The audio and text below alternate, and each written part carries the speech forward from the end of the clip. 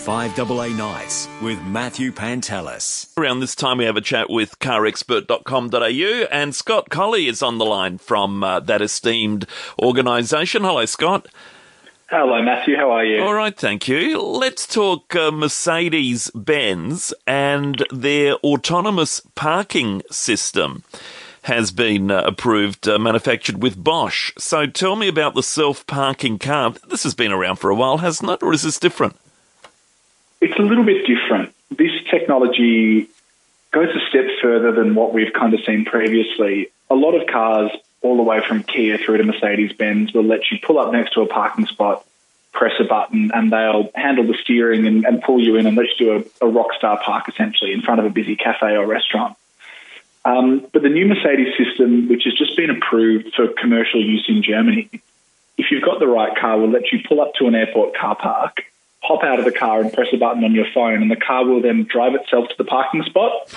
And when you come back after your flight, you press a button on your phone again, and the car will drive itself back, essentially, and pick you up. So it's designed to save you time, for one, but also to show what you can do with a very clever car and then some very clever sensors from Bosch working together. Right. So the sensors need to be in the road, obviously, for the car to be guided by them. Yeah, exactly. They're essentially a safety precaution, and they also let the car know which parking space is free and allow the system to reserve it.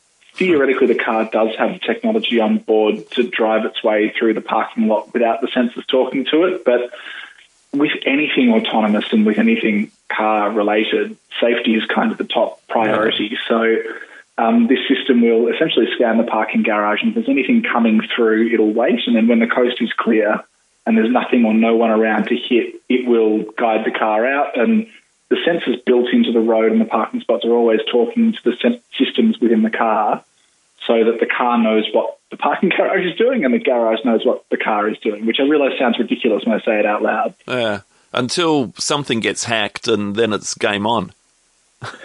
Yeah, it's a bit of a worry in the automotive world, and car makers are talking more and more about cybersecurity along with crash safety and autonomous driving safety, because there was actually a really interesting experiment in the States a couple of years ago when Wired magazine had someone remotely hack into and disable a completely normal functioning car from miles away, sitting in a computer lab, basically. So as cars become more connected and, the internet plays a bigger role in allowing for updates and, making sure you've got live traffic and that sort of thing, it opens up new ways for people to get into the car. And there's no sort of clear answer about what the perfect solution looks like. It's not like you can just download Mercedes antivirus and trust that to work. Yeah, that's right, exactly right. And I suppose the other obvious question, if somebody steps out from behind a pillar as the car's making its way, do the sensors know someone is there? The assumption is yes. Yes, it's not the most confident answer, though. Yeah, look, I'm not going to be volunteering to step out. Yeah. Even if you're not in a parking garage like that, the Mercedes cars that are involved in this program are capable of stopping automatically. The EQS, which is essentially the flashiest electric Mercedes-Benz you can buy, will automatically brake if it detects a hazard between 0 and 210 kilometres an hour. So even without a constant feed of information going on, the car has a camera and a radar sensor on the front, and if it detects something darting out, it'll slam the brakes on. So it's a really hard thing for humans to trust the robots behind the wheel. But I do think in this case, given the car's going walking speed and there are so many redundancies built in, you're probably going to be okay. Yeah, although it sounds also that you might be quicker just walking to the car park and picking it up, but that's another story. Yes, exactly. Yeah.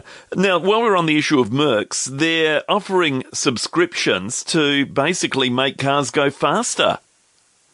Yeah, it's a crazy concept, isn't it? I don't know about you, but I don't love the idea of having to pay per month for a more powerful car. No. But yeah, in the US, and this is something that Mercedes hasn't confirmed is coming to Australia yet, the way that our model range looks is a little bit different. But in the States, you can now pay essentially the equivalent of 2,000 Australian dollars a year to unlock an extra 45 kilowatts of power and make your car about half a second faster from 0 to 100 k's an hour. It's called the acceleration increase, and Mercedes says that it uses fine-tuning the electric motors. Essentially, you put your credit card details in, and then a server somewhere in the States tells the car to unleash all of the horsepower rather than holding some back with software. It's something we're going to see more and more of, though. Already in Australia, BMW now allows you to pay per month for the heated seats in your X1.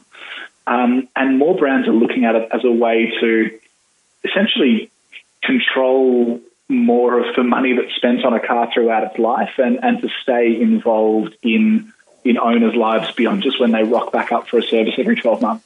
Yeah, see, that's this is their way, obviously, of with electric cars coming up and presumably fewer servicing costs incurred as a result of that. This is their way of making a little bit of money back, isn't it? Clearly. Absolutely. I think it's something that exactly what form it's going to take going forward isn't quite clear, because it's a really good idea for the car makers, but ultimately people, I think, are already very suspicious of the concept. Whenever we cover it on Car Expert, and I have no doubt if you would open up the lines to people now, they'll probably tell you what they think of it as well, but the reaction is overwhelmingly negative. Of course it is. Already there's a feeling that we have too many subscriptions going on, and that kind of the things we own, we don't really own because you've got to pay every month to keep them going. And the car has always been separate from that. It's such a big purchase. I wouldn't be surprised to see a version of what Mercedes-Benz is offering continue on, but I think also there's going to be a little bit of experimentation from car makers to work out exactly what people are willing to bear going forward. Well, really, why should we bear anything when you've forked out, I don't know, 60 grand, 50 for a decent family-sized car? Not a Merc necessarily, but a Kia or a Hyundai or whatever. And then they want more to make the car go faster, for goodness sake. I mean, and really, you'd have to, even a Mercedes owner who can probably afford the 2 grand, what is it, a year? Yeah, 2 grand a year, to shave 1 second off the sprint time. I mean, you've got to be nuts to hand that over in any case. I think you'd have to be a little bit crazy to do it. Yeah. I find it incredible that it's these European luxury brands that are leading the way with this, because you say $60,000 for a Hyundai or a Kia, but in Australia, the only version of the Mercedes that has this acceleration upgrade going on in the States has a starting price above $300,000. Yeah, right. Is that not enough for them to make the car go fast, for goodness sake? Maybe someone at Mercedes is getting paid far too well. I'm not sure what's going on there. That's unreal. All right.